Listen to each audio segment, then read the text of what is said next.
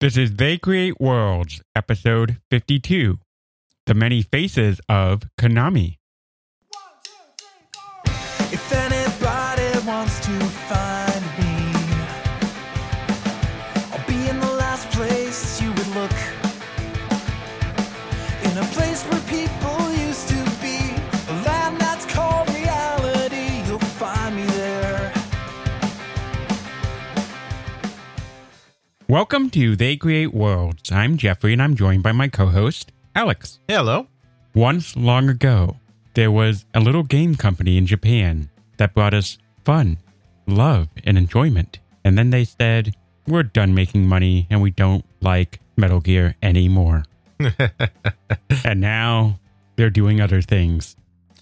Largely in the mobile space, yes. Obviously, we are talking about the company Konami, which was one of the more successful arcade developers in the mid-'80s to late 90s, was certainly one of the most successful, perhaps the most successful developer on the Famicom/Nintendo Entertainment System, has brought us many series beloved by many people, and has more recently decided to really not be involved in all of that anymore and kind of focus a little more on their slot machines and on their mobile games and all of that, which has made some people very sad. There are a lot of people that obviously feel very surprised, hurt, and betrayed by this turn of events.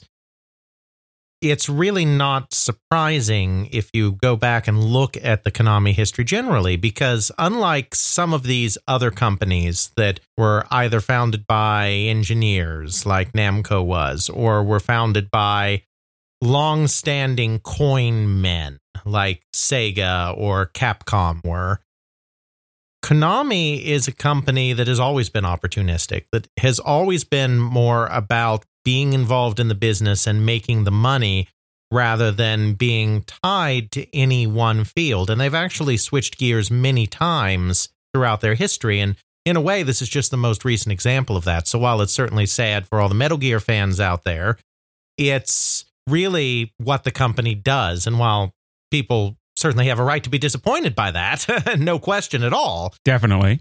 It's really not fair to say that Konami is betraying what it is, as opposed to just betraying the fans of certain of its series, because this is really quintessential Konami if you look back at the history. And since we happen to be a let's look back at the history kind of podcast, For some reason.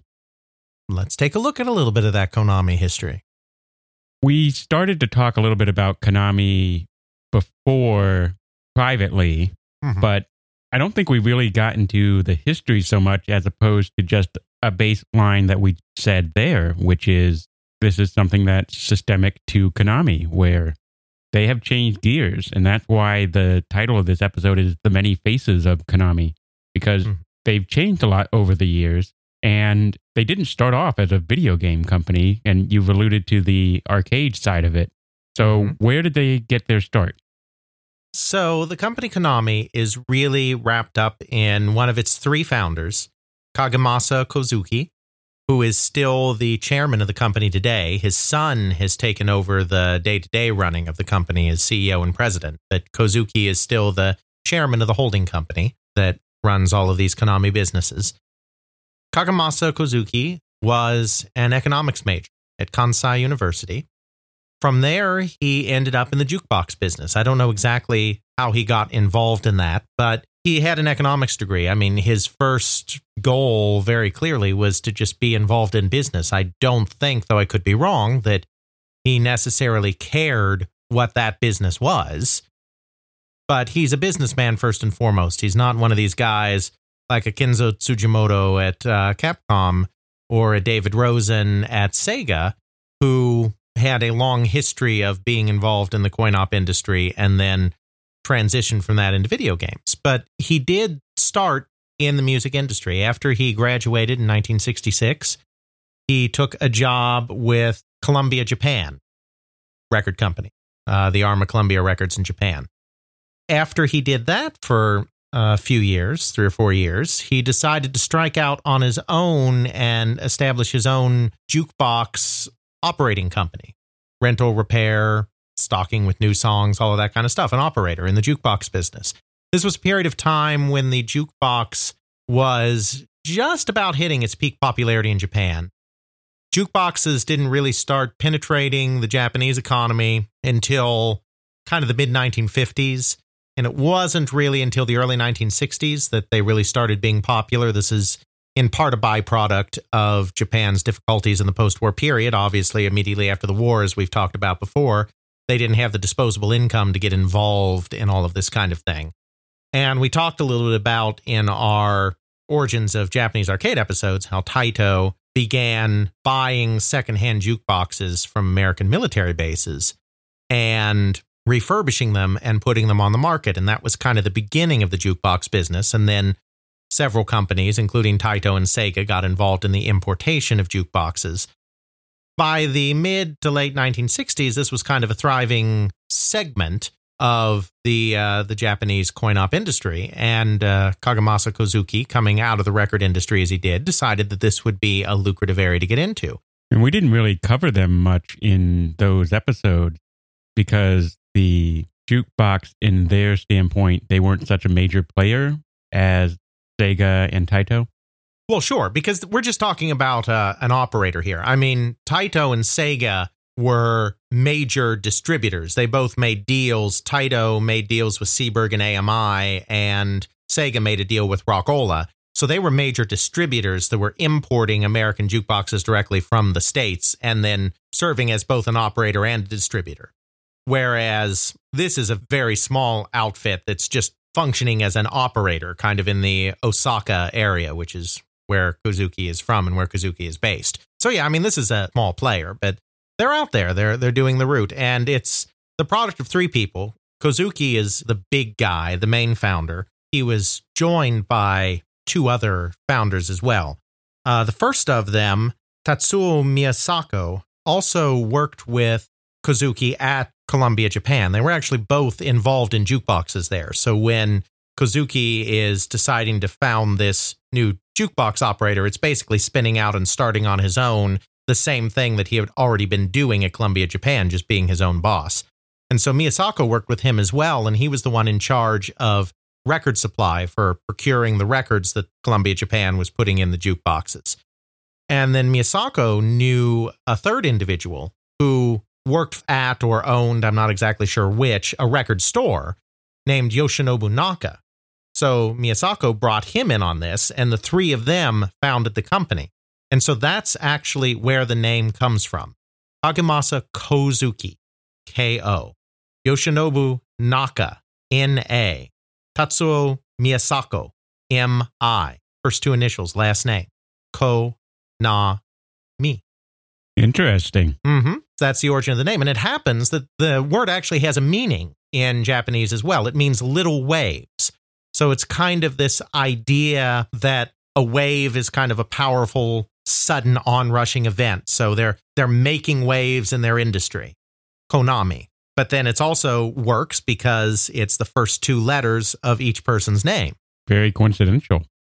That's what they went with. And kind of the classic Konami logo, the one you and I might think of from when we were kids, with kind of the two orange squiggly things. The wavy line thing. Exactly. That's meant to kind of convey this idea of waves. It's kind of a stylized form of a wave because that's what the word Konami means. That's not in any way a coincidence. So they decide to do this business together where they're doing the jukebox operating business, rental, repair, supply, etc. That's fine for a few years, but by the beginning of the 1970s, the jukebox business is really starting to subside in Japan. I mean, it had already been in irreversible decline in the United States. And now that decline is starting to hit Japan too, which is often just a little bit, at least in this period, a little bit behind the United States on trends, as we've talked about before in some of our other comparative episodes. A couple things going on there. One is Muzak, piped music, where restaurants, bars, taverns, whatever, are just piping music through a essentially PA system and not allowing people to pick their own things anymore. That's one trend. And then a trend that is very particular to Japan in this period is the rise of karaoke. Karaoke becomes something that is far more important than a jukebox? Why passively listen to a song when you can sing and act it out in front of all of your friends? It's nothing but fun. I mean, karaoke still is, I believe, but certainly in the 70s, 80s, 90s, etc., is huge in Japan because it's a very communal culture anyway. So, yeah, in the United States, where karaoke, this is one area where the Japanese were ahead of us when karaoke started penetrating the U.S. It's something that, yeah, you might go with a couple of your friends and you might hang out and sing a couple of songs and have fun and then go do something else or whatever. But in Japan, which is such a communal culture, there's this push for groups of people to do things together and to bond together across a variety of activities. So if you're a Japanese salaryman, you spend all day long, often till very late, often far later than the 5 o'clock that the Americans would get out. You spend all day together doing the business together. And then you continue to bond together by going to a karaoke bar together and singing karaoke together. So, I mean, it's a hugely important, almost ritualistic experience. It's not just, oh, it might be fun to go do a little karaoke this Friday night. It's like, no, this is expected of you. You are going to join your cohorts, your peers at the karaoke bar, not even just your peers. It's the great equalizer. You might even be joining your bosses there, or maybe even your boss's boss. You are going to go together to the bar and you are going to karaoke together. I mean, it's that important. So if all the bars are transitioning to karaoke, of course, that doesn't leave much place for the jukebox now, does it? Not very much. So this is the first of Konami's many pivots. By 1973, it's clear that this jukebox route business is not going to be a sustainable business in the long term, that the jukebox is in its decline. And so these guys need to do something else. So at this point, they incorporate. There's some confusion about whether the company was named Konami from its founding in 1969 or if it was named Konami here in 1973. There's a little bit of confusion in the English language sources. There may not be any confusion in Japan, but there's definitely confusion here. But either way, they incorporate in 1973 as Konami Industry Company.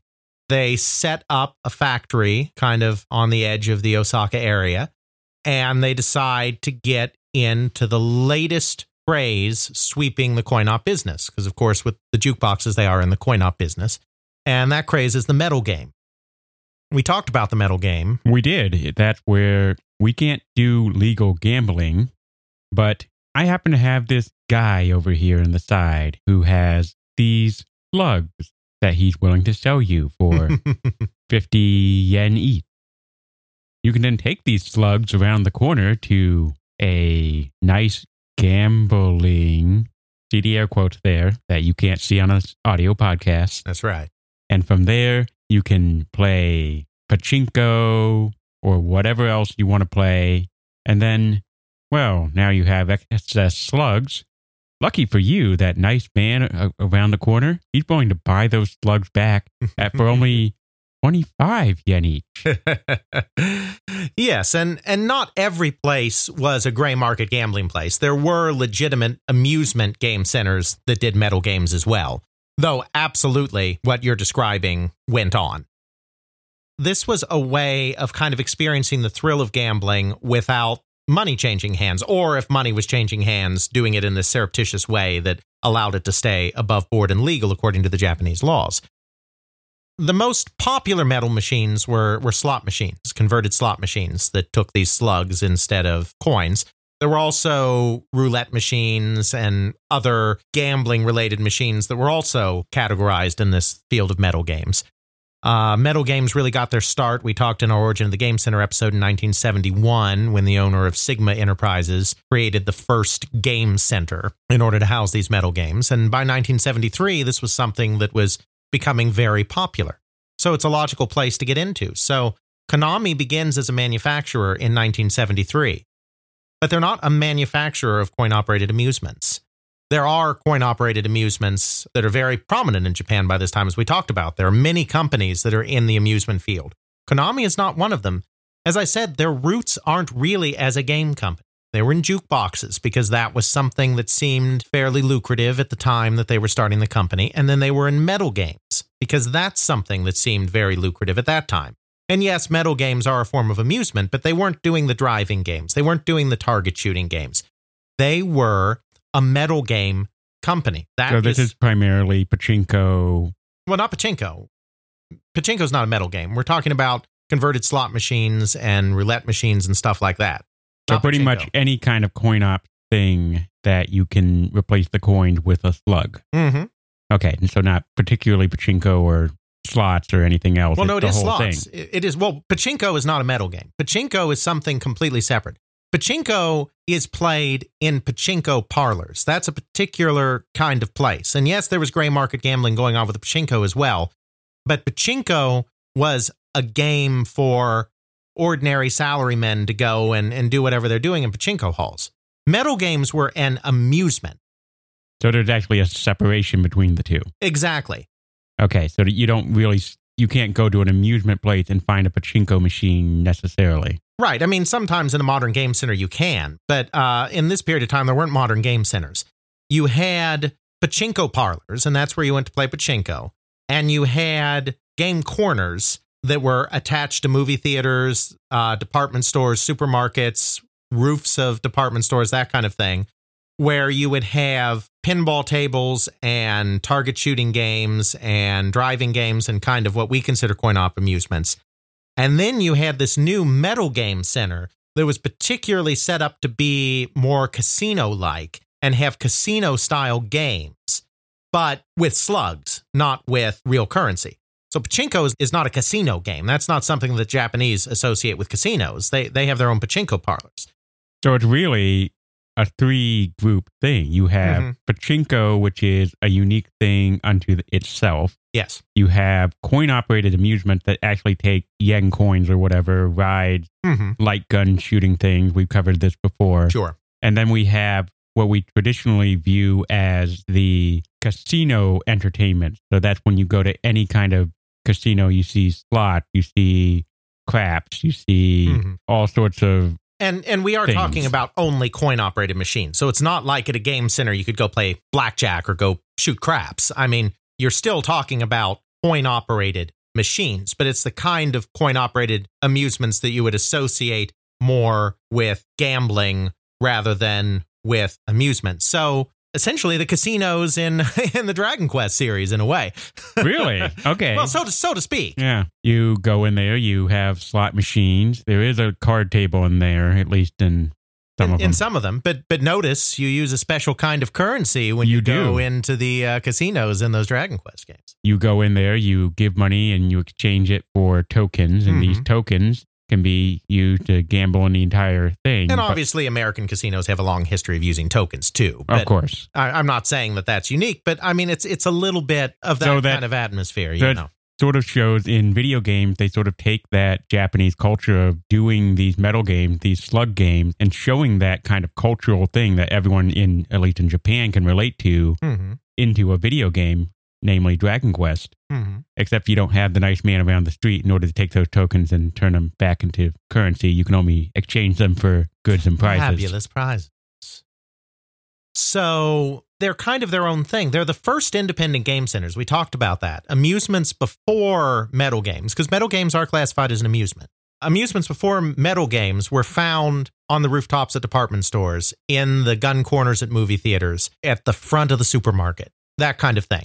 This is the first time that you had game centers that were distinct and unique places of their own, because the coin-operated amusements were never quite popular enough to justify that, where you could actually have a person owning an arcade and be able to keep up the rent on that arcade and make a living solely through the coin-operated amusements.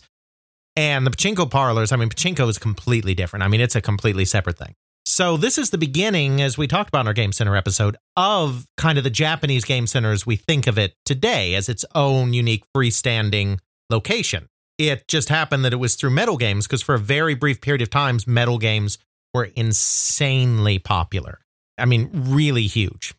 There were thousands of these game centers opening in Japan. And remember, Japan's a pretty small country, so thousands may not sound like much in the context of the US of A, but in the context of Japan, it's a very small country with a very dense population. So that's really quite a lot. It's quite impressive. And so Konami gets in on this. And here's the key thing to remember about Konami. Even in the early 1980s, even after they've released their first video games, Konami still does not see itself as a video game company. Konami is a metal game company. That is the identity of the company, even after their first video games come out. And I just want to emphasize that again. And this comes from interviews with developers at Konami in that period. Obviously not interviews I've done, language barrier, but interviews that have been done. It's very clear that even in the 1982, 1983, 1984 time period, by which point they had been making video games for several years, their primary identity was still in kind of that metal game, casino-style game manufacturing. It took them a while to assume the identity, the prime identity of a video game company. And I just want to emphasize that because this goes back to the point that I was making at the very beginning, that while Konami has made many, many, many video games, and while there was certainly a period of time where Konami's prime identity was as a video game company, that was not in its DNA from the very beginning. Being a coin-operated amusement company outside of metal games, or being an arcade game company, or being a video game company was not in the DNA, which makes it not surprising at all, quite frankly, that they would not feel wedded to that market long term. I mean, you take a company like Square Enix, and there was a period of time where it looked like Square Enix might be the only company that continued in AAA console development in Japan. It's their primary function. A couple of the others have pulled back a little bit now too, but you take a company like Square Enix, and those companies were both founded, Squaresoft and Enix, were founded as computer game companies. That was their origin in Japan. Both of the founders of those companies were involved in other businesses before they got involved in the computer game business. But the DNA of those businesses, Square and Enix, was very much in computer games. So they've stuck with that, even as it became harder and harder for Japanese companies to handle AAA console development for reasons that we've discussed a little bit in other episodes. That's a company that maintained a commitment to that field because that's kind of in their DNA. Capcom is another one. Capcom, Kenzo Tsujimoto, his family came out of the grocery business, but Tsujimoto at a young age decided that he wanted to be involved in amusements, and he got involved in pachinko and other amusements very early on in the late 60s, early 70s. And so being in an amusement style business, business that caters to kids and whatnot, was something that was very much in the DNA of Capcom from the very beginning. And so Capcom has continued in that field, and they are continuing to work with AAA development, even though they've kind of gone a little more heavy on mobile as well, because that's just where the Japanese market has gone, quite frankly. Konami is an opportunistic company. We've already seen this. We've barely started on the history of Konami, but we've already seen this in its short history from 1969 into the late 70s, early 80s, that this is an opportunistic company. They find a place where they have enough knowledge to pivot into that is a good moneymaker, and then they stay with that until that's no longer as good a moneymaker, and then they pivot. And we're going to see this constantly as they develop. So they started off as jukebox. That's starting to decline. Oh, slugs are profitable. Let's go to that. That starts to decline. And then we move into video games. Exactly. And that's exactly what they do. Metal games kind of peak in popularity in kind of the 74, 75, 76 time period. I think by that time, there's a slight market saturation problem, but there's also a bit of on second thought, maybe this is kind of a little bit like gambling. It kind of saturates the market, and it kind of starts getting a reputation. The metal game market kind of declines very quickly thereafter. Now, metal games, just like some of these others, metal games have never really disappeared. I don't know if they appear in Japanese game centers still today, but I know at least in the 2000s, you could still find metal games. They kind of had a renaissance, really. They kind of made a comeback in the 2000s. It's one of these things that never go away. But I mean, there was a period of time when you had game centers full of nothing but these metal games. And after the mid-1970s, that kind of petered out. And that petered out just in time for the video game to become a big deal. We talked about this in our Japanese Game Center episode, that video games didn't really get popular in Japan, even though there were a few video games there. They didn't really get popular in Japan until Breakout. Breakout caused an absolute sensation for whatever reason. That just really resonated. It migrated out of game centers and rooftop spaces and whatnot into more mainstream venues. You started seeing them in bars, snack bars, tea houses, and these kind of locations. They did the whole cocktail cabinet thing that we talked about this in our Game Center episode, but we also just talked about it in our Pong episode last time as well. In the United States, that process of pushing into high quality lounges and hotels started in the 1974, 1975 period as a way of getting Pong into more upscale establishments. In Japan, it happened in the kind of 77, 78 timeframe because they're always a little bit behind for kind of the same purpose. And it was kind of the decline of the jukebox business again. Taito, jukebox leaders, we said, and we talked about this in our Game Center episode too, saw the decline in their jukebox business and said, what can we do to maintain the business in the bars? And obviously one answer became karaoke, but that's also why they developed a cocktail cabinet to go into bars, or a tabletop. They look a little different than the cocktail cabinets in the United States did. Then they called them tabletop cabinets in Japan, but it's the same thing. That's how these video games started penetrating bars, snack bars, tea houses. And video games really start picking up in popularity over 77 and 78 on the back of this Breakout craze. Breakout is copied / pirated by everybody. As we talked, it's officially a Namco game because they have the Atari license. But Namco can't supply nearly enough copies for the demand. Atari's not giving them enough. And so a whole video game industry develops around it. Most of the major Japanese arcade game companies of the 1980s and 90s got into video games during the Breakout era. And Konami was one of those. This is why Konami pivots. Konami sees that video games, these Breakout games, are becoming a big deal. They see that their metal game, bread and butter, is kind of starting to fade. So while they don't get out of that business entirely, they, in 1978, transition into video games, just like all of these other Japanese coin-op companies of various types are doing. At this point, just to back up slightly, there's another company that is involved with Konami throughout this period. It's caused some confusion. The English language sources have gotten very confused. So Konami is a manufacturer, primarily manufacturing metal games, later on getting into video games. They are not a distributor like some of these other big companies. In Japan, the manufacturer kind of also serves as its own distributor a lot of times, as we talked about in our arcade episode.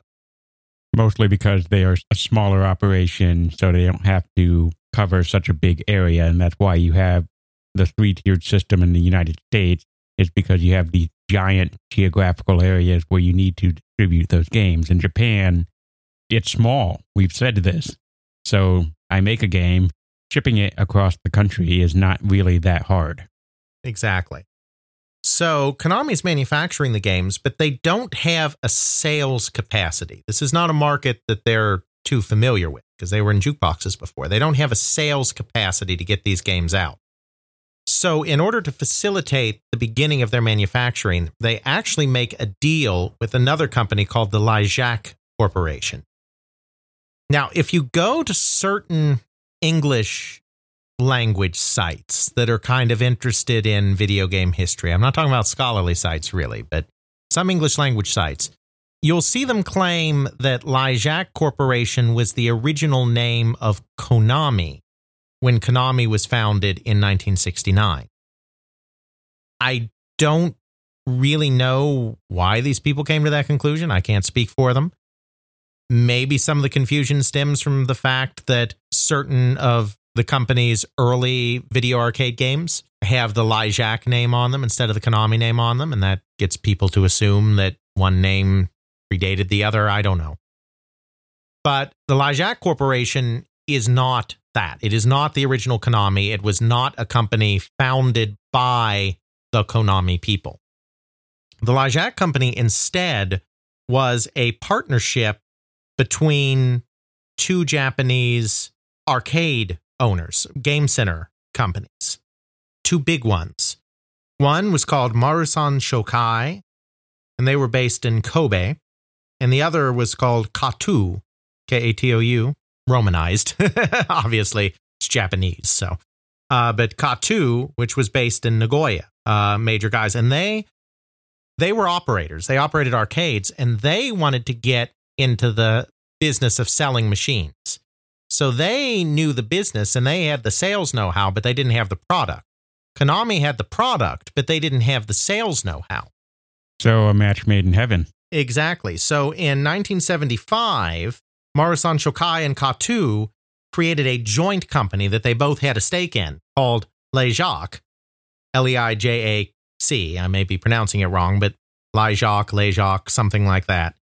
Then subcontracted Konami. So Konami became the official exclusive supplier of game machines, metal games, to LIJAC. And then LIJAC was the company that sold these machines to operators to place into arcades. So they kind of became a distributor in a way. I mean, this kind of setup, I think, was fairly unusual in Japan. I could be wrong, but I think it was. But it was just an example of kind of two smaller companies in different areas of coin-op getting together and helping each other to become a bigger player in the Japanese coin-op business. And kind of interesting story there. And it kind of makes sense considering what Konami is. They want to make money. So if I can transition myself so that I don't have to worry about getting the product from point A to point B and selling that product and getting people to take it into their stores, all I have to worry about is making a good product and making sure my production is efficient. That means more money for me ultimately. Absolutely. So then about the time that Konami transitions into video games, 78, 79 period, Marusan Shokai decides that they don't want to be involved in this anymore. And I don't know why, but for whatever reason, they're not comfortable in this partnership anymore. So they decide to get out of LIJAC. And so they actually sell their stake in the company to Konami. So now Konami has become a half owner of the LIJAC Corporation. And then very soon after that, Katou also got out and sold their portion of the business to Konami. So at this point, LIJAC becomes a subsidiary of Konami. This is 1979. So that's the point where Konami takes on the more traditional role of a Japanese coin-op company, where they are manufacturing their own machines and they are serving as the distributor, the sales arm for their own machines. And the way they came into that is very different than the typical way it was being done in Japan. Absolutely. And so the reason that some of the early 1980s games that Konami put out actually have the LIJAC name on them instead of the Konami name on them is because LIJAC continues to exist as a separate entity, fully owned by Konami, but a separate entity, and handles the sales of the games Konami makes. So some of those games are branded LIJAC games because LIJAC is the company that is actually putting them out into the marketplace after Konami manufactures them. That changes in September 1981. In September 1981, Konami reorganizes and sales is brought directly into Konami. So at that point, Konami is just Konami, and then they sell off LIJAC. I mean, the company still exists. It's a shell company now, essentially. It doesn't have anything to do, but they sell the company, the name, the history, the incorporation, whatever. They sell the company along then in 1982 to a trading company that has nothing to do with video games. I mean, they're just selling the name, and selling the brand. It's not a coin-op company. So that's when LIJAC disappears. So there's confusion in the English language sources where they think that LaJauque existed first and Konami was a subsidiary of LaJauque or whatever. Truth of the matter is Konami existed first, then LaJauque was formed by two completely different companies and Konami was their subcontractor.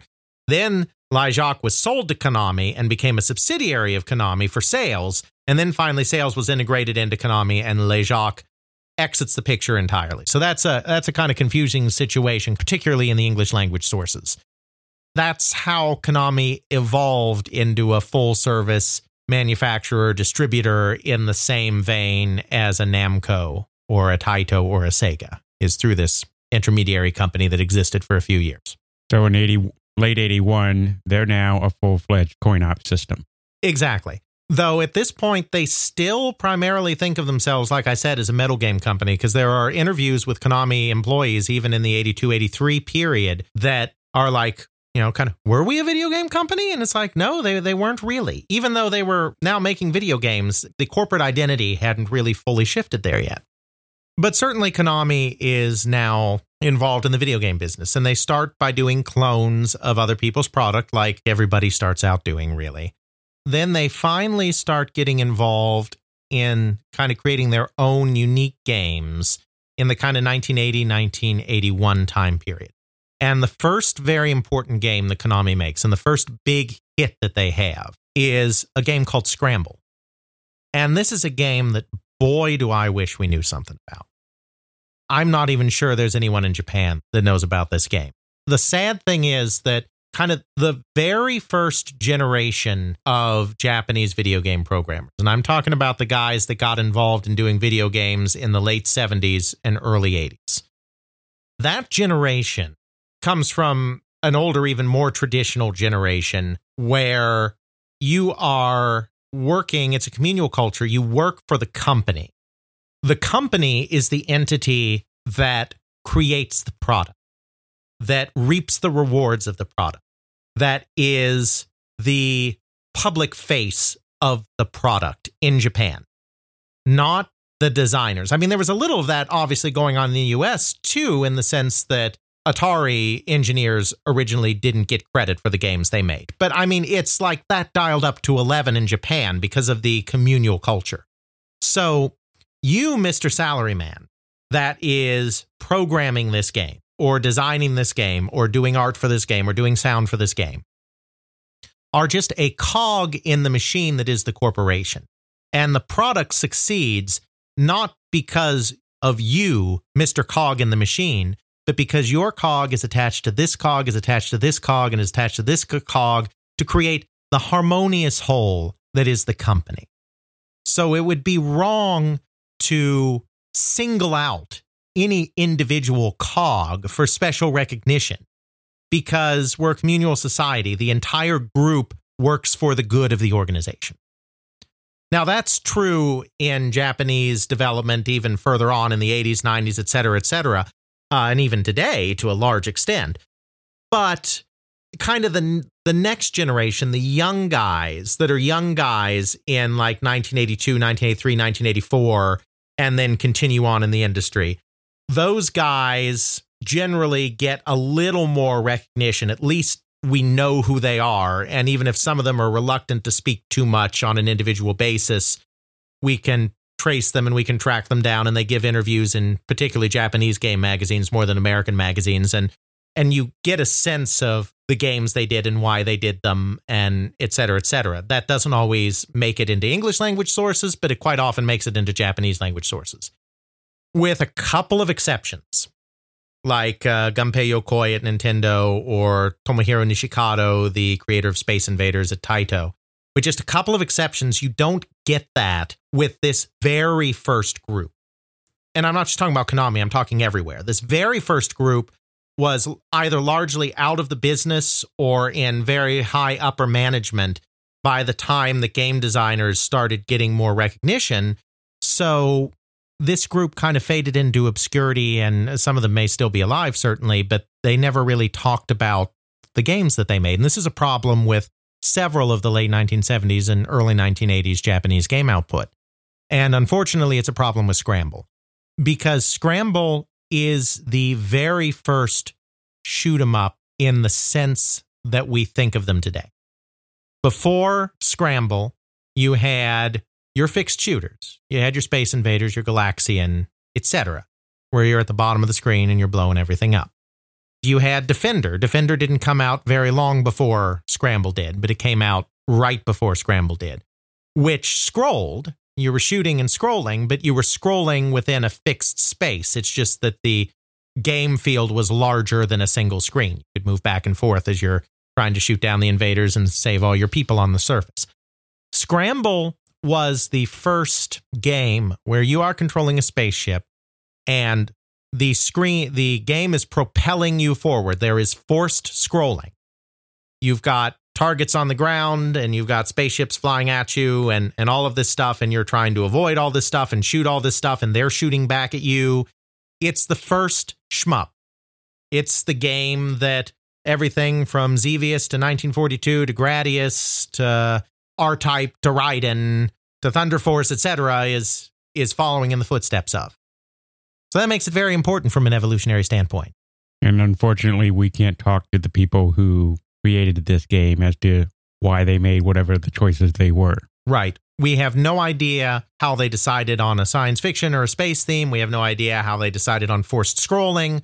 We have no idea how this all happened. It's unlikely they were influenced by Defender, because Defender was the very first scrolling shooter. It's just that it's scroll within a fixed area rather than forced scrolling in one direction, auto-scrolling like a traditional shmup.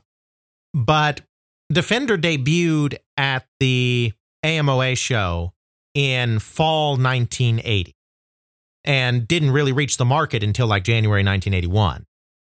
Scramble was on the market by February 1981. So, I mean, it's always theoretically possible that they rejiggered something at the last moment after seeing Defender, but it's highly, highly unlikely because they wouldn't have had time to create a whole game concept from scratch after seeing Defender. We've talked about before how Japan really doesn't change very quickly. They're very iterative. We already have this process going down. We're going to see it all the way through.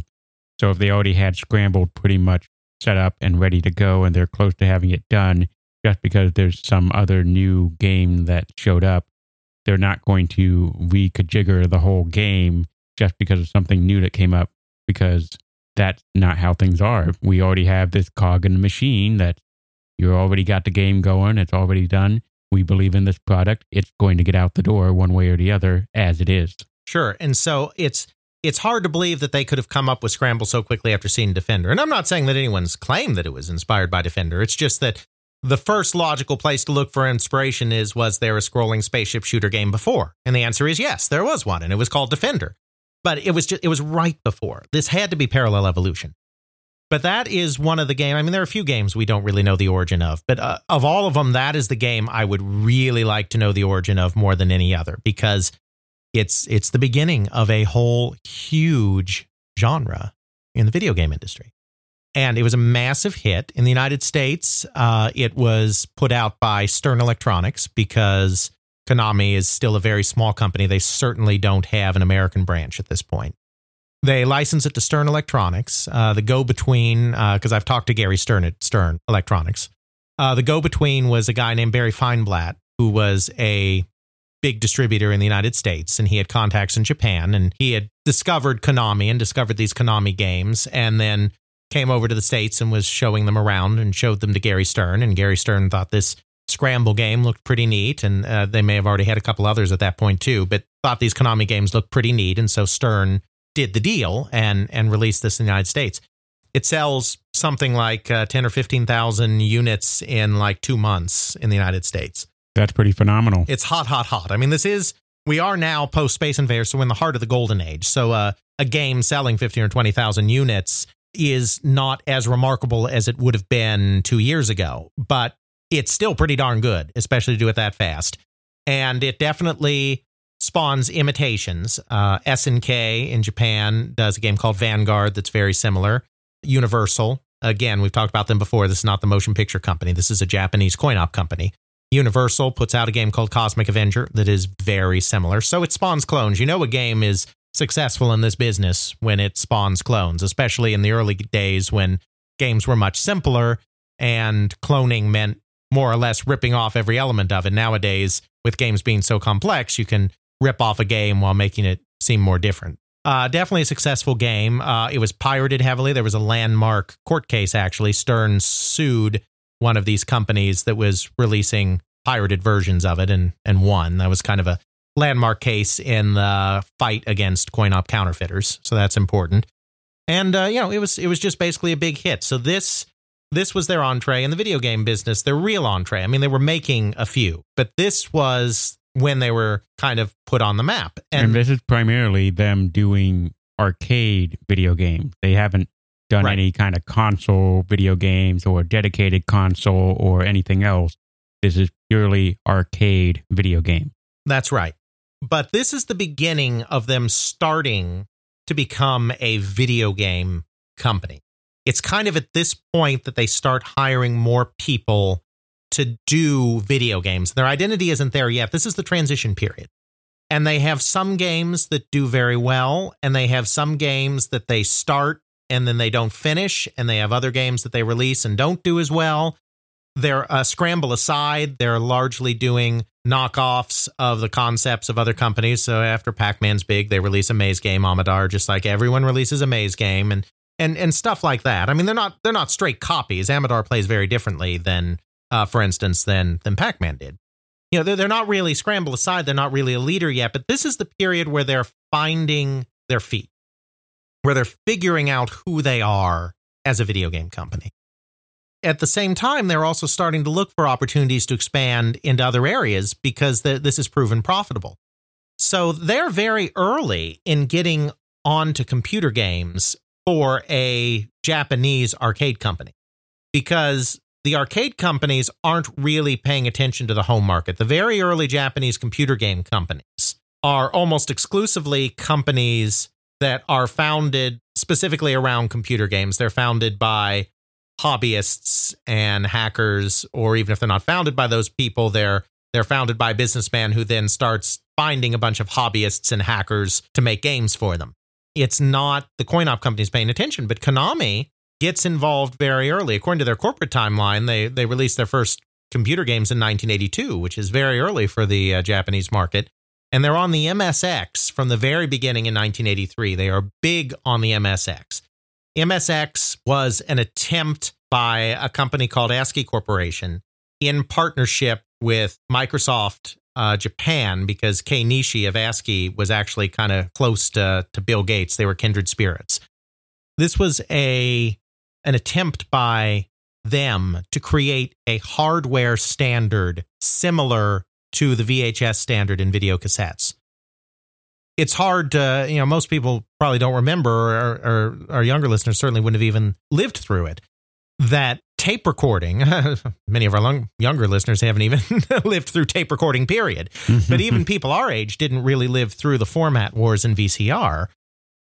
Sony came out with the first home video cassette recording system, or videotape recording system. They called them VTRs back then, not VCRs. They may not have come out with the very first one, but they came out with the first one that was popular, which was Betamax. It was a very good format. I mean, high quality format. You couldn't, I think, because of the high quality, you couldn't quite fit as much as on a single tape, but it was a good format. And so Sony looked set to dominate the VCR field, the VTR field, because of this. And so a consortium of Japanese companies came together. Some of the other big companies like Matsushita and whatnot came together and created a standard of their own called VHS. Mm-hmm. Even though in a lot of ways Betamax was a superior product, Betamax got buried because the VHS consortium could really undercut them on price, because there were a whole bunch of companies kind of sharing in this, and it was a standard. There's a video that comes to mind that I'll throw in the show notes, where a guy called the Engineer Guy goes over the differences between Betamax and VHS and muses on why VHS won versus the Betamax. He actually shows both devices and how really Betamax is superior in every which way, but VHS ended up being the one to win because of certain, at least in his mind, certain engineering choices. Yes. Now, there was one way in which VHS, at least initially, was superior, and that is that you could fit more on a single tape. So for people taping a bunch of stuff off of television who didn't really care if it was the highest quality possible, the capacity thing ended up, being a real plus for a consumer that didn't care about top-notch video quality. But the main thing was the business decisions, because Sony ended up isolated and alone on Betamax, and a whole consortium of companies came together and crushed them with a cheaper product on VHS. And so MSX was an attempt to do the exact same thing in computers. They got a bunch of Japanese companies together, and ironically, Sony was one of them. They got a bunch of Japanese companies together, and one European company, Philips, got in on it as well in the Netherlands. Got all of these companies together, and the idea was to create a VHS-like standard for computers because you had all of these competing platforms at the time. It never came together. It never became that dominant platform. I mean, the MSX continued to exist as a platform throughout the 80s, and there was some success to it in Japan and in the Netherlands, never really in the United States. Even in Japan, it never replaced Sharp's proprietary machines or NEC's proprietary machines, and it certainly never made any inroad in the United States with Apple and Commodore and Atari, et cetera, Radio Shack. In that sense, it was a failure, but it was an interesting experiment, and it was out there. And Konami was on that very early. They had an MSX division from about the very beginning. And again, that was very early for a coin-op company. Certainly all the coin-op companies got involved on home computer and console as time went on. But Konami was there very early. And again, this goes back to the core of what Konami is. Konami is a company that looks for a new growth area within an existing competency and kind of expands into that area. And if that area ends up becoming more profitable and their other area that they're already in fades away entirely, they cut off that fading area and embrace the new area full force. So now we have arcade games really popular.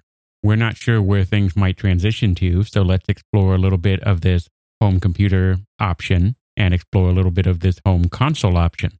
Precisely. So Konami continued its relationship with Stern for a couple of years, released a lot of games through them. But particularly with Scramble, they were very disappointed at the copying situation. I mean, it wasn't Stern's fault. They didn't blame Stern, but they were disappointed with that. And they had another game coming up that they thought would be a pretty big hit. And that one, they decided not to go through Stern. They wanted to go through a larger company that could hopefully manufacture enough, I guess. I mean, I'm speculating a little bit here, but manufacture enough to kind of get ahead of the copiers. In 1981, it's not Stern, but Sega that releases a little game called Frogger. Frogger's another game that I wish we knew the origins of. We don't, because obviously that was also a huge hit. So, they have Scramble and Frogger in the same year. That's pretty darn good. So Konami is really looking up, and they go ahead. They get an investment from a small business organization in Osaka, because they're based in Osaka. And they found a U.S. subsidiary for the first time in 1982. They found Konami America, or Konami USA, or whatever they call it, not important, in 1982 in the Chicago area. A lot of Japanese companies that found American subsidiaries found them on the West Coast because it's closer to Japan. But a couple of them, they're not the only one, Taito does the same thing, found them in Illinois, in the Chicago suburbs, because that's the heart of the American coin-op industry. So you can see that Konami still at this point very much sees himself as a coin-op company, because they're founding their U.S. subsidiary in the heart of the Japanese coin-op industry and not necessarily in the heart of the new American video game industry in Silicon Valley. But at this point, they're not releasing their own games yet. They're still licensing their games to American companies. After about 1982 is, I think, the last time Stern releases anything, they start investing heavily in Centuri. They actually do a small investment. They invest they buy about 5% of the shares, I think. Centuri is actually Allied Leisure. We talked about Allied Leisure last time in our Pong episode. Basically, Allied Leisure falls apart in about 1979, 1980, and a new group of investors come in and buy Allied Leisure, and they decide that the Allied Leisure name is no good anymore. It's a company was often derided in the coin-op industry as Allied Loser because they had just a reputation for not doing very well. And so that name was kind of shot. And so they came up with the name Centauri as a new name to kind of restart the brand fresh. But it's essentially Allied Leisure. And so then they start releasing their games through there. And it's Centauri that releases the next big hit, which is Track and Field.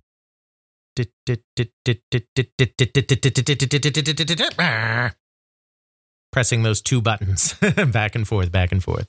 That was quite simply inspired by the 1984 Olympics were coming up. And so they were thinking about maybe we can do a game that has human versus human competition instead of human versus CPU. And then combining that with the upcoming 1984 Los Angeles Olympics, they put all that together and they created Track and Field. So that comes out in 1983 in the United States through Centauri.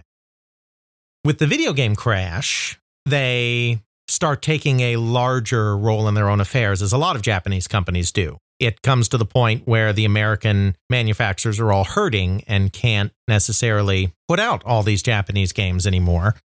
And so on about 1984 or 1985, I'm not sure which, they actually buy a company called Interlogic. We talked a little bit about Interlogic in our Arcades After the Crash episode. This was one of those kit companies that sprung up around the time of the crash where, okay, it's too expensive and there's too much market saturation to do full-sized arcade cabinets anymore.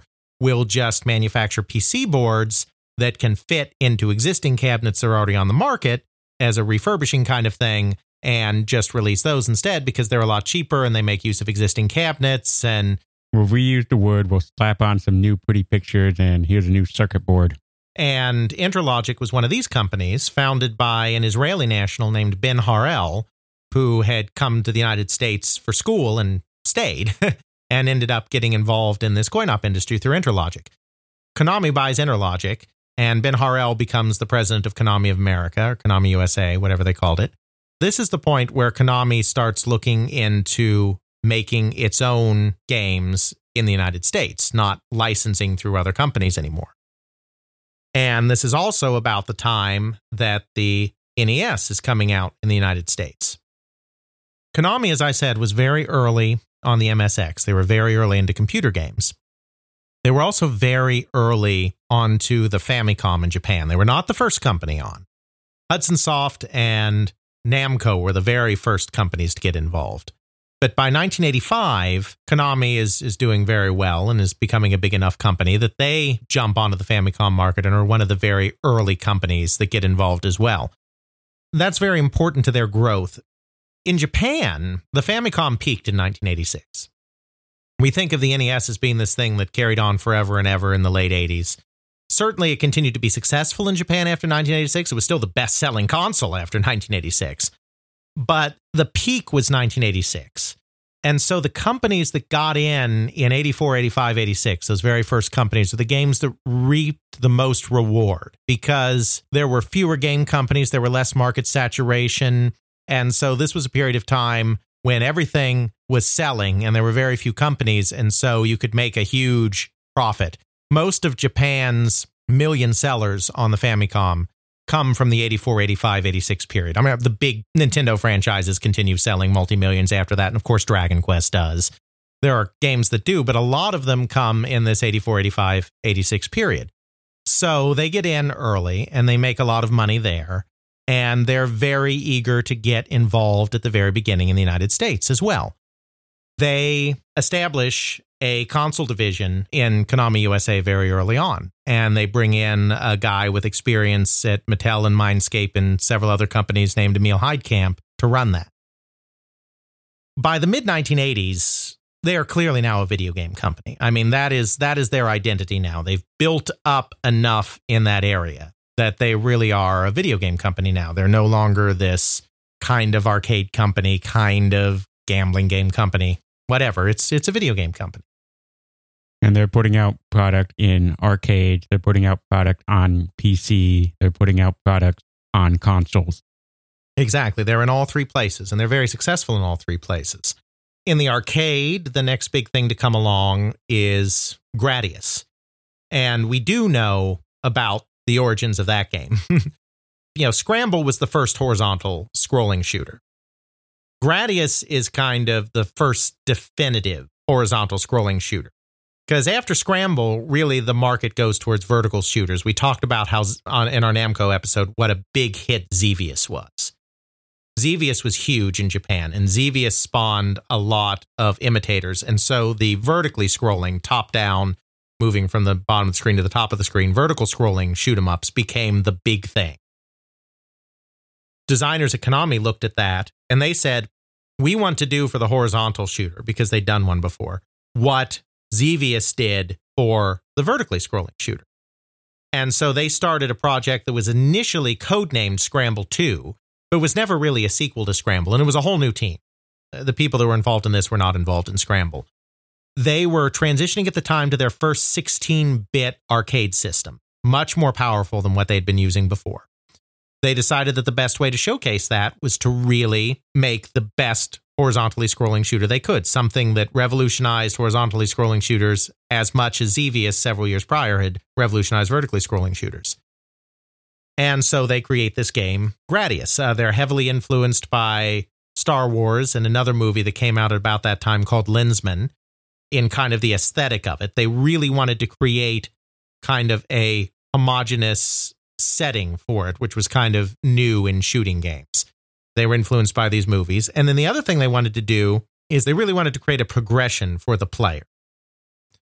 At the time, shooter games didn't really have power-ups. There might be occasionally something you could pick up to wipe all the enemies off the screen, or something like you had in Galaga where you could get 2 ships and have twice the firepower, that kind of thing. But there weren't really power-ups in the sense that you had different weapons and your weapons got more powerful as you progressed through the game. That really hadn't infiltrated shooters yet. They thought that was kind of boring, and so they took inspiration from the RPGs that were coming out. This is pre-Dragon Quest, but computer RPGs were becoming a big thing. So computer RPGs introduced this idea of a progression system to Japanese gaming. And so they brought this back in to their shooter and had an upgrade system where over time you could make choices of different upgrades to make to your ship, and your ship would become more powerful. So Gradius is really the beginning of a power-up system in shooting games as we know it.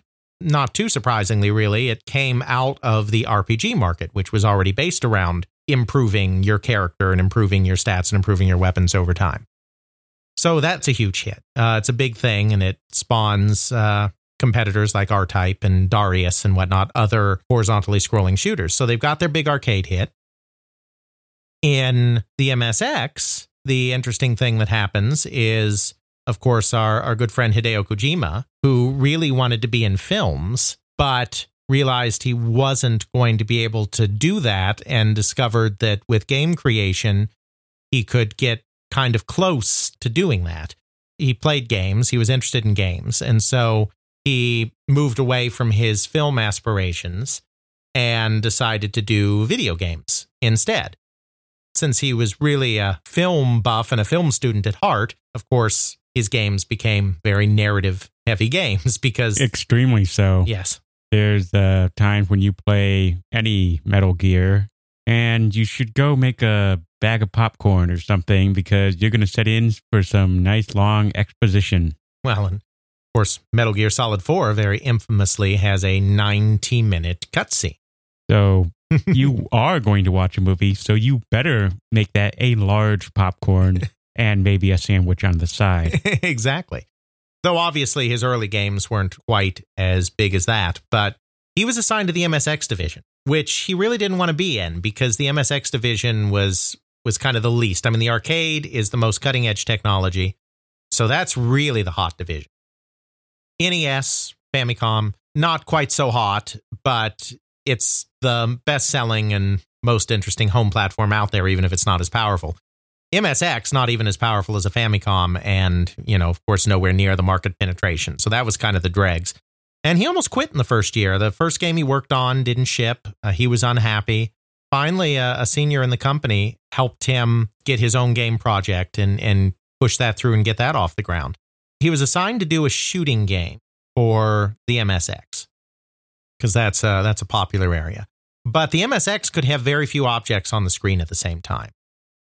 You couldn't really do a shmup very well or a run and gun very well, just because of the limitations of the hardware. So he's thinking to himself, I'm supposed to be making a run and gun, a shooter type game, but I can't have bullets flying everywhere all the time. So how do I do that? Well, the answer is you have very little shooting going on. So why in a shooting game would there be very little shooting going on? Because I am a special forces agent infiltrating a base, and I need to sneak around and only shoot at people very rarely when it's absolutely necessary. So that's how you get the foundation of Metal Gear. It's not that he was going for a stealth game from the very beginning. It literally arose out of the limitations of the hardware. How do I make a shooter where there's no shooting? Or very, very little shooting. Precisely. Then, of course, obviously, because he's this film buff and film student, I mean, he concocts this entire narrative around it as well. So he gets a deeper narrative going than a game at the time. I mean, this is no Metal Gear Solid on the narrative front, but it's still much deeper than your typical shooting game, which is just, you are super soldier, there is enemy, go shoot enemy, you know. Though it sort of starts off that way. Well, yes, though some of that is actually, it's interesting. The whole intro portion on the NES game was added to the American NES release when it was ported to the NES. And that was not Kojima. Kojima did not oversee the port of the MSX game to the NES. That segment is actually not in the original game. The very early infiltration when you're moving through the jungle and whatnot. Yeah, I've heard that before. The actual game is the first base thing you enter. And then that's where things really start. Exactly. So that's part of the reason why in your American game it seems more generic-y. It really starts off as this is Gray Fox, go slaughter things and rescue people. Okay, standard game opening. And then you continue on through the game and you're, wait, what? Yes. And then, 30-year-old spoilers, you discover that your boss that has been feeding you all of these instructions is actually the main bad guy. What a twist. That won't go on and on and on in that series. Twists in Metal Gear? Lies and deceptions? What madness is this? You're telling me that despite what the trailer says, you don't play Solid Snake through the entirety of Metal Gear Solid 2? No, obviously, because the entire thing is you start off on the ship and it continues on through the rest of the game. And it's really, a 30-minute game, if that. Raiden's a character in Mortal Kombat, right? He's a Thunder God in Mortal Kombat. That's the only Raiden in video games, right? Right. And that's why there's a Raiden that runs around in Metal Gear for a while and electrocutes people. Yes. No, I'm sure that must have never happened. Metal Gear is a Solid Snake game. Definitely a Solid Snake game. We may have biases in this room. So obviously that's a tangent, but yeah, it's it's based on elaborate unfolding stories and plot twists. Even the first one is, even though it's much more limited. Then on the NES, they are on board very early and they get involved in licenses very early, which is very interesting. The first license they did was Goonies, of all things. They did 2 Goonies games. They did Goonies and Goonies 2. I don't know how that originated. I've talked to Emil Heidkamp, but Goonies predates Emil Heidkamp. Under Emil Heidkamp at Konami of America, they really got involved in licenses. Emil Heidkamp had been involved very heavily in the computer game side of the business before he came to Konami. I'm talking about in the United States now. I'm not talking about doing MSX with Konami. I just mean in the United States. He knew that the flight simulator kind of games were exceedingly popular on the computer platforms. We talked about F-15 Strike Eagle and what a huge hit it was when we did our Sid Meier episode not too long ago. But that hadn't really been done yet on the Famicom, on the NES. And it just so happened that a little movie called Top Gun had come out not so long ago. It was already released. This was after that, but not too long ago, still pretty fresh. And so he saw an opportunity here. He was like, this is a genre that hasn't been done really on the Famicom. And there's this movie property, and it was the biggest movie in America that year, I believe, the top grossing movie. I mean, a huge movie property that is perfectly positioned to give us that kind of extra boost. So he called up the person at Paramount that was in charge of licensing and made a tentative deal to do that license. Tentative because he has to get final approval from Kozuki. it just so happens that this time Kazuki is in Chicago because they're moving to a brand new building. They built a brand new, very nice building and they're inaugurating it. So Kazuki's in town. Kazuki always used a translator. The word was that Kazuki hated these kind of flying games. He was not a fan at all. So Heidkamp knew that he'd have kind of maybe an uphill battle to get this approved. So they go through their tour and their meeting and everything else. And as Emil tells it, at the very end, after they've talked about everything, Kazuki, through his interpreter, says, so is there anything else we should talk about? And so at this point, Emil Heidkamp brings it up. He's like, well, I've kind of got this deal going for, and he's saying this in English, of course, for a game based on Top Gun. And at this point, Kazuki lights up, because the thing is about a lot of these Japanese business moguls, they know a lot more English than they'll let on. They use an interpreter sometimes even when they don't need an interpreter. It's kind of a power thing, I think. And so like Kazuki immediately lights up and is like, oh, Tom Cruise. And so, yeah, that just sells the whole thing right there. And so he's like, okay, let's do this. But our programmers in Japan don't know the first thing about doing a game like this, because this flight simulator kind of thing. And obviously on the Famicom, on the NES, this is not going to really be a flight simulator in the same way that an F-15 Strike Eagle was a flight simulator on the computer at that level of realism, but it's still going to have a little bit of that kind of stuff going on. And so he says, so if we're going to do this, you're going to need to come over and help define this game. I mean, Emil Heidkamp's not a programmer. He's not a game designer either. He's not expected to program it. But they want him to come over and define the game, work with the programmers in Konami to define the game. And so he does. He buys up every Commodore 64 flight sim he can find, like F-15 Strike Eagle and Fighting Falcon and all those kind of games, brings them with him to Japan and works with the programming team in Japan to kind of define how to create this Top Gun video game. And ends up being a massive hit. It may have sold as much as a couple million copies. Sales figures in this period are really hard to come by, but it's definitely a big hit. Even though you may have some difficulty landing on that carrier. Yes, I see you are familiar with the game Top Gun. Maybe. Yes, the carrier landing is a rather infamous portion of But once game. you understand the mechanics of how they actually designed it, it actually is intuitive and makes sense. Right. But it's not something that they sit down and explain to you, this is how you land on a carrier. So for the average kid, it's really hard to figure out.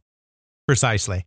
So that becomes a big hit. And at that point, Kazuki places a lot of faith in Heidkamp to pursue other licenses. I mean, Heidkamp was hired basically to be the sales guy on the console end. He wasn't hired to be a licensor per se. But after that first success, there's a lot of interest in letting him do more of that. Our friend Mr. Heidkamp is at CES. I don't know if it's winter or summer CES. There are two CES shows. It's not important. And our friend Emil Heidkamp needs to go to the bathroom, as people often do. So Emil Heidkamp brings in some reading material with him to the bathroom. The magazine that he brings in has some information on this new thing called the Teenage Mutant Ninja Turtles, which apparently is starting to become popular with the kids. Actually not even really becoming popular with the kids at this point, because, of course, Teenage Mutant Ninja Turtles started out as a pretty dark, hardcore thing. Oh, the comic is really, really dark. And especially the original comic, the very first black and white. That's what I'm referencing. Exactly. And, they actually kill Shredder in that. Yeah, the very first comic, they kill Shredder pretty violently, and then on to comic number 2. Exactly. He's not an ongoing antagonist. It's, he's this bad guy. Now he's brutally murdered. Well, he's a bad guy. I guess you can't murder him. Yes. We'll leave that up to Nerd Court. Right. And we're going to go on with whatever else we're doing. Right. But there was this guy, this licensing guy, named Mark Friedman. And Mark Friedman saw this initial Eastman and Laird comic, this underground success. And he immediately saw that this is something that if it was just softened just a little bit, would be perfect as a children's property. So he worked with Eastman and Laird or whatever to kind of rebrand this thing, and he started shopping it around, and Hasbro and Mattel turned him down. Didn't want anything to do with it. So a little toy company called Playmates, a nothing company, decides to take a flyer on this. As we know, of course, Teenage Mutant Ninja Turtles just became an absolute phenomenon in the late 80s and early 90s. I mean, it was everywhere. It was huge. Teenage Mutant Ninja Turtles, the toilet paper. Teenage Mutant Ninja Turtles, the sheets. Teenage Mutant Ninja Turtles, the light bulb. Yeah. Merchandising. That's right. But at this period of time, this was still early in the process. And you see, at the time, Konami as a company was very interested in doing a martial arts game. And they'd done some martial arts games. We talked about ER Kung Fu that they did in 1985 that laid some of the groundwork for some of the concepts that would later appear in Street Fighter. But they were always too late to the market.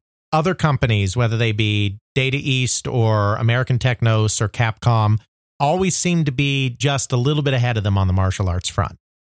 But there was still a lot of interest in Japan in doing a martial arts game. Heidkamp knew this. And so when he saw this Teenage Mutant Ninja Turtles thing, he was like, here's a fresh way to do a martial arts game, because it's martial arts, but the characters are so different and so wacky. And this is something that can stand out. If we're too late to the party to stand out in martial arts on mechanics, we're not necessarily too late to stand out in presentation and in character.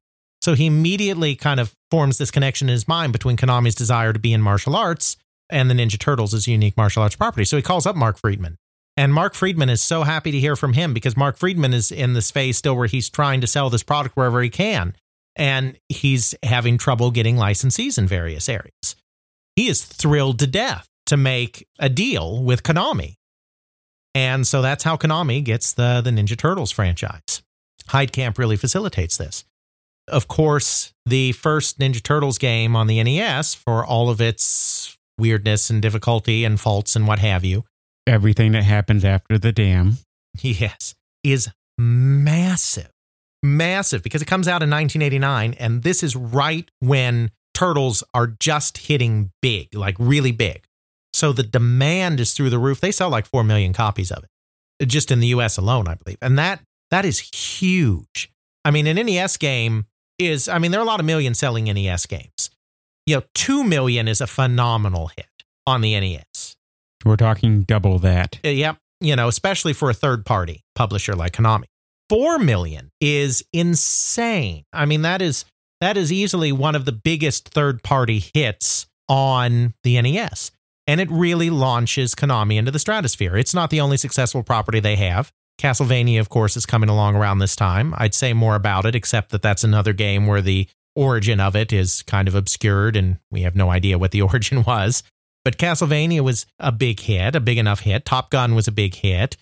They licensed Skate or Die from Electronic Arts because Electronic Arts was not in the console business at this period of time, and Skate or Die did pretty good. So they had a lot of properties doing well. And one of my favorite games, that's actually a sports game, Blades of Steel. Absolutely. That's a good game. Double Dribble, the basketball game. But Teenage Mutant Ninja Turtles really dwarfs all that. And Teenage Mutant Ninja Turtles is the game that really, or the franchise, the property that allows Konami to become the number one third-party publisher by revenue on the NES. I mean, they are number one.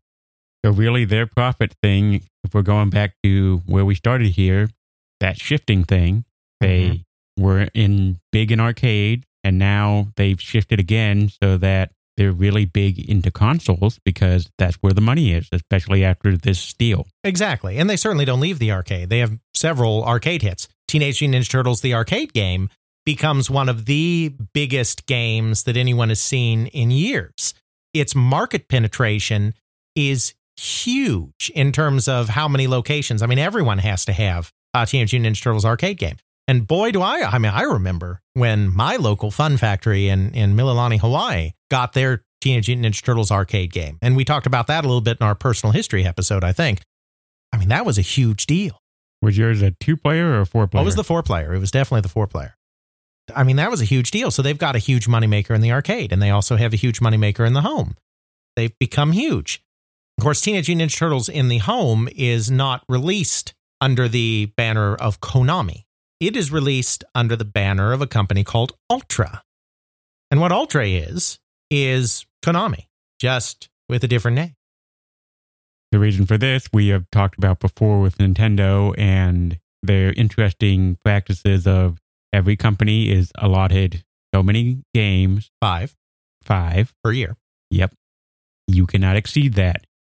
Exactly. However, for certain companies, we can have this little hush-hush deal where you spend the money, you rebuy a new subscription with us. New license.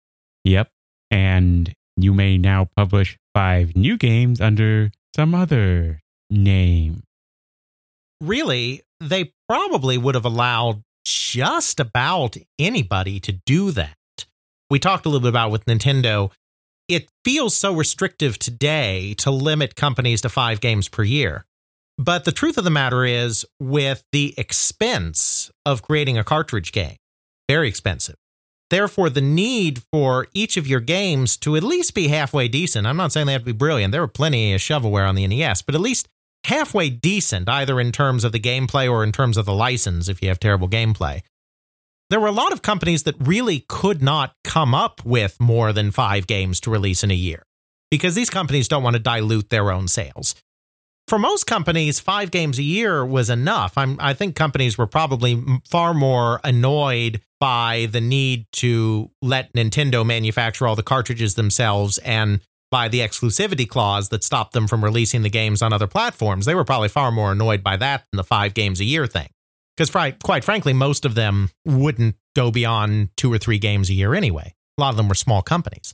But for a company like Konami, that's very big in Japan and has really reaped the benefits of being on the Famicom early in Japan and made a lot of money on the Famicom. For a company like that, 5 games is very restrictive.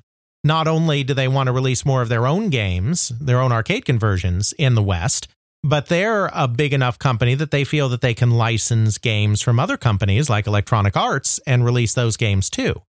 So they're chafing. They're one of the companies that's really chafing under this 5 games a year thing. Finally, there's no big drama to it.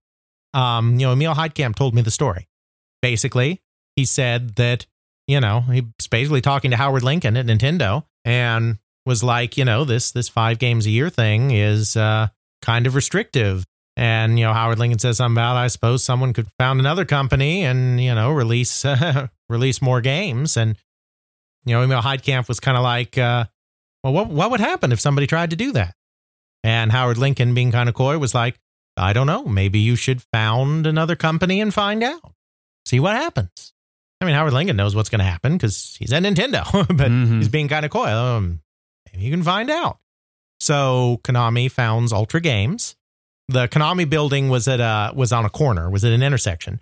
So the Konami address was the main entrance of the building that they were in on the one street. And the Ultra Games address was the side entrance to the building on the cross street. They're exact same place. And it is technically a separate subsidiary. Emil Heidkamp remains a VP at Konami and becomes the president of Ultra Games. And Ultra Games purchases a second Nintendo license, a second license to release games on the NES. And now suddenly they can release 10 games a year. Victory. And Metal Gear is, I think, the first game released under the Ultra Games name. And it does all right. But then Turtles is released under the Ultra Games name. And oh, yes, indeed. That may have sold a few. Yes. So now they're this super duper powerhouse. That's kind of where they are at this juncture. In the 8-bit era, in the 16-bit era, they are one of the top companies on the console platforms. That's in some ways the high watermark for Konami. I mean, it's probably not the high watermark in terms of profits, but it's certainly the high watermark in terms of prestige. They have a lot of successful arcade games. They have a lot of successful home games. They're number one. They have a huge international presence. Certainly their high mark as far as video games go. Yeah, exactly. In the 90s, it kind of slowly unravels in stages, I guess you could say. And I mean, they never unravel as a company. I mean, they're still a successful company today. But I think that's kind of why they turned away ultimately from games. And I have fewer sources and fewer information on kind of this period, so we'll kind of cover this more quickly than we cover the early days. But in the arcade, they were the master at the beat 'em up genre. They had multiple successful games. The Turtles game was one. They had the crazy X-Men game where they even, as we talked about before, had a 6-player cabinet. They had a Simpsons game that was very popular. It's interesting. They had the coin-op rights, and Acclaim had the console rights. And the reason for that is they got in on the Simpsons very early, and Kozuki didn't want to get all of the rights. It would have been more expensive, and I guess he probably wasn't certain that this would really be a hit. And so they just started with the coin-op rights and let the console rights slip away from them. And the arcade game did very well, but obviously if they had had those console rights, they would have made even more money. And maybe the NES Simpsons game might have been a little better. Well, it's interesting. Acclaim really wanted to license the coin-op game to make a home version of it as well, because the Simpsons games that came out on the consoles had no relation to the coin-op game. Kozuki flat out refused to license, and I don't know if that's because he was bitter about the fact that they didn't end up with that license. You know, if I can't profit off of home games, nobody will, or what have you. But that's you why get nothing, you lose. Good day, sir. But that's why the Simpsons arcade game was never converted. And the Simpsons arcade game was a beat 'em up. It wasn't like the console games. And it's because Kozuki didn't want to do it. And maybe that's because he was kind of sad that they didn't have those rights that they could very well have had if they had chosen to. So they're doing these games, these beat 'em ups, and they're experiencing a lot of success with that. And Street Fighter 2 comes out and just completely crashes that market. We covered that one. And that really sends Konami reeling on the arcade side of things. This is the period of time when we talked about how the console transition didn't go really well either. Konami actually loses money there for a couple of years in the early 90s. It's not the transition from 16-bit to 32. That's correct. Between the arcade woes and the transition in the consumer business, they have a couple of years where they don't do as well, and they kind of recede from the arcade a bit. They finally make a comeback. Of course, they do the Bimani games, which are huge. The rhythm games, most notably Dance Dance Revolution. And those are huge. I mean, that's a big deal in the late 90s arcade. But they kind of pull back a little bit there. And the transition's a little rough. And that's kind of the beginning of taking the gild off the lily, so to speak. This is a period when the Western companies are becoming more involved. And so Acclaim and Electronic Arts kind of start leapfrogging them in the home in the United States. This is by no means the end of Konami's success, but it's kind of the end of Konami being the top dog. From then on, they start being reduced a little more. They actually look into making their own console briefly. A lot of the arcade companies do that. SNK, of course, released the Neo Geo, but a lot of other companies were looking into it, and Konami looked into doing their own console for a while and decided that that wasn't very feasible. They stick it out on console, and they have some big hits. They most famously reinvent Castlevania as a Metroid-style exploration game with Castlevania Symphony of the Night. Very, very popular to this day game. Mm-hmm. They backed the PlayStation, I think probably a little hesitantly. Konami was very loyal to Nintendo. In the SNES era, they waited a long time to get on Genesis. They remained NES exclusive for a long time. They remained kind of loyal to Nintendo during the N64 period as well. And part of the reason the Castlevania Symphony of the Night kind of got away with doing what it did is they were more focused on the management was more focused on the N64 game that was going to come out that ended up being, a mess. Really bad. And so the developers on the PlayStation game were not huge fans of Simon Belmont and the whole whip-wielding thing, and so wanted to get away from a Simon Belmont protagonist, and that's why they did Alucard. They liked the Metroid-style gameplay, and they were looking to make something that was a little longer and more immersive as a console game, because it doesn't have to be fast action like an arcade game, and so they come up with doing the Metroid-style thing and making this whole game. And they kind of get away with it a little bit because they're not the focus of attention in the Castlevania area.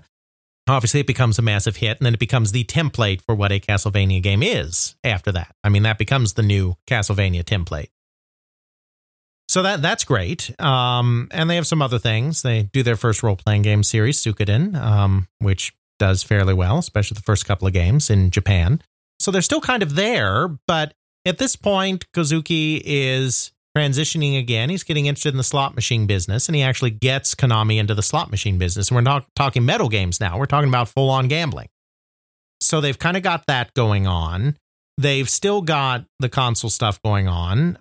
Metal Gear Solid obviously does really well. Silent Hill does really well. I mean, this is a golden age for creativity at Konami. Absolutely, the PlayStation era. Definitely. They put out very iconic games.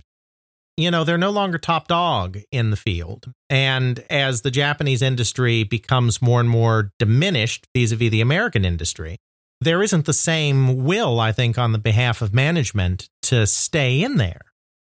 And so they start focusing on these other areas more and more.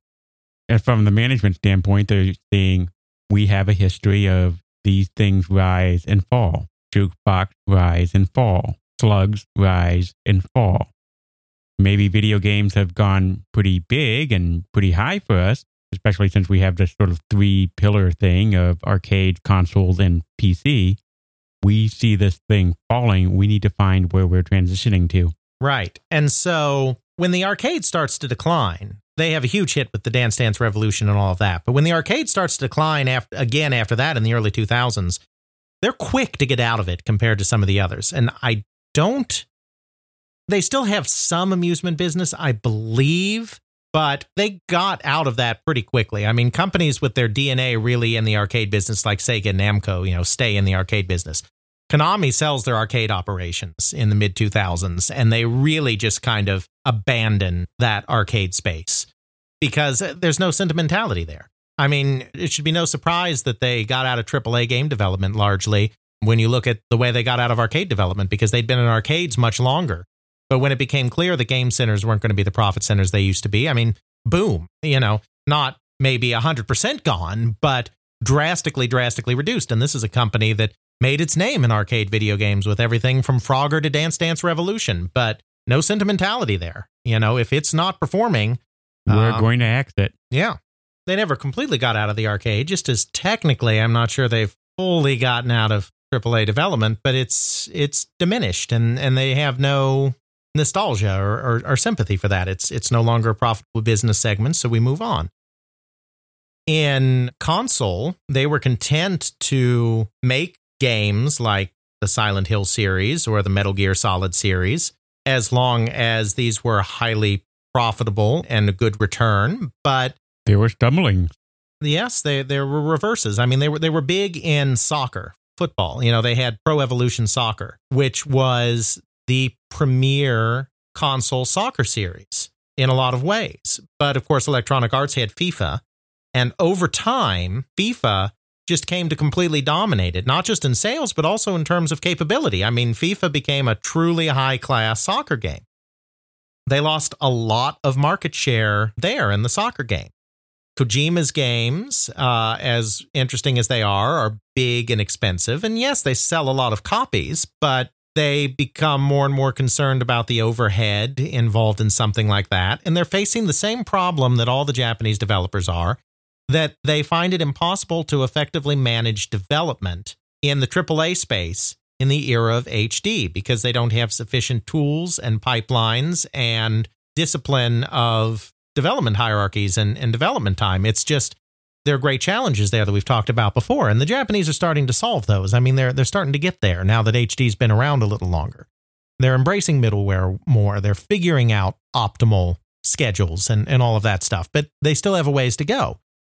But a company like Konami that is faced with these problems isn't going to be patient with it, especially since there's this whole other mobile phone thing opening up. And I mean, mobile in Japan has We think it's big here. In Japan, dear God. And it's been profitable a lot longer and big a lot longer. And of course, the reason for that, we've discussed this before, is the Japanese, first of all, have very small homes. In fact, fewer and fewer Japanese are even owning televisions because, you don't have your little 10-inch CRTs or whatever, a little portable kind of television you can do anymore. If you're getting a television anymore, it's a flat screen and it's a big sucker. And that takes up valuable real estate. Fewer and fewer Japanese homes actually even have televisions, which is part of the reason why Nintendo kept desperately with both the Wii U and the Switch trying to pivot to something that provided a console experience without necessarily requiring a television.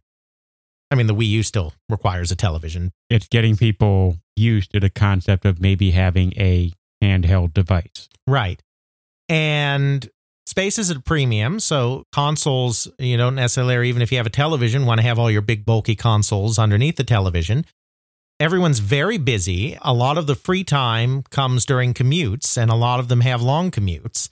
And so there's been this big shift that really started all the way back in the 90s, though it took a while to gain momentum, of moving from playing games on consoles to playing games on mobile devices, whether that be back in the day Nintendo's Game Boy Advance or DS, or a mobile phone, a feature phone, or a smartphone. That is a very highly lucrative market that is kind of taking over from the console market. Here, mobile's big, but so is console still. In Japan, there's been a lot made about the fact that their console market keeps shrinking. And that's true, but they're still game players. It's just that they're doing it mobile more often. A company like Konami that is in the Japanese market first and foremost, especially ever since the beginning of the 2000s, the American companies have taken over more and more of the AAA console space. It's logical to shift to a market where there's going to be a lot of buy-in from your local population and where you can make lots of money off of your local population. You don't necessarily have to worry about making up the difference in the international markets, which are becoming more and more challenging for the Japanese companies to navigate. And mobile is comparatively easy to develop for. You have smaller screens, smaller resolutions, so you can use some of the same tools and techniques you were already using. You don't have to worry about the HD aspect necessarily. You have different ways to get money, where we have the whole microtransaction thing or the pay to get one more click thing. Yes, gotcha gaming. Gotcha gaming. And Konami had a lot of gotcha games. I think it's that's been regulated more closely now in Japan. But back at the height of gotcha gaming, this is gotcha, Gacha, not gotcha like I got ya. But it's a particular type of practically gambling almost in mobile games. Konami had a lot of games in that area because this is an area that they could understand. It goes straight back to when they were doing metal games back in the day. And of course, they're doing slot machines since the 90s. And they really invested heavily in these gotcha type games because that was kind of a spinoff on that. And now they're heavily into mobile games. And the console stuff is harder to deal with. Even the successful games like Metal Gear are almost more headache than they're worth to get done from a Konami management perspective. Which is why there's the famous breakup. Yeah. And so that's how you get a company like Konami retreating from console gaming and going into these other areas because they're not a video game company. They are a profit-driven company, and they will transition the entire company where they can make money. So really what we're seeing with Konami is they are transitioning from a home console thing to mobile, to cell phones and whatever else they happen to have in that space. Where they might go from there, who knows? But there certainly seem to be in a transition to that, or at least adopting early and trying to really get a good foothold like they did previously. Right. I certainly wouldn't rule out them returning to some other kind of video gaming someday because they're a company that is always looking at the options and playing the angles, but they've never been just a video game company. So that's really why we have the situation we have today. And so while it's certainly sad from the point of view of a game aficionado, I mean, boy, did that Silent Hill game look interesting that they just started working on. That had so much promise to it. So, I mean, it's sad from our perspective, absolutely, but it's not surprising and it's not a betrayal in the sense that this is really what Konami has been all along. And it's just in the West, we most associate them with the video games because that's what they got big on in the West. But that wasn't the beginning of the company and it's unlikely to be the end of the company. So there you have it. All right. That's pretty much the entire history of Konami. Well, or at least the early history with a kind of zooming through the 90s. At least as much as this podcast is able to get its hands on. Exactly.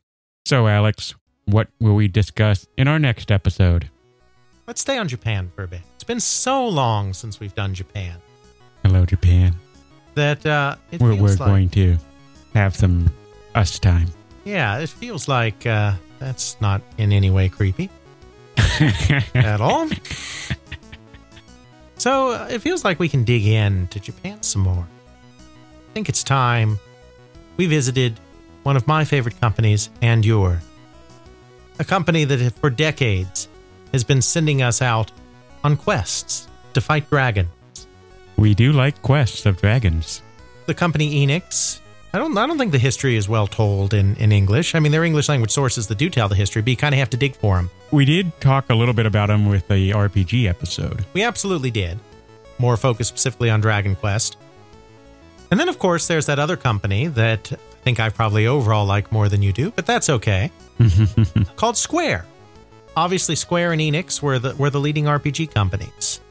They functioned in very different manners from each other. Both of them were founded by outsiders in the industry that went on to solicit the aid of people that were very interested in computers and computer gaming, and both ended up evolving into the same genre in the same field, but went about making their games in very different ways.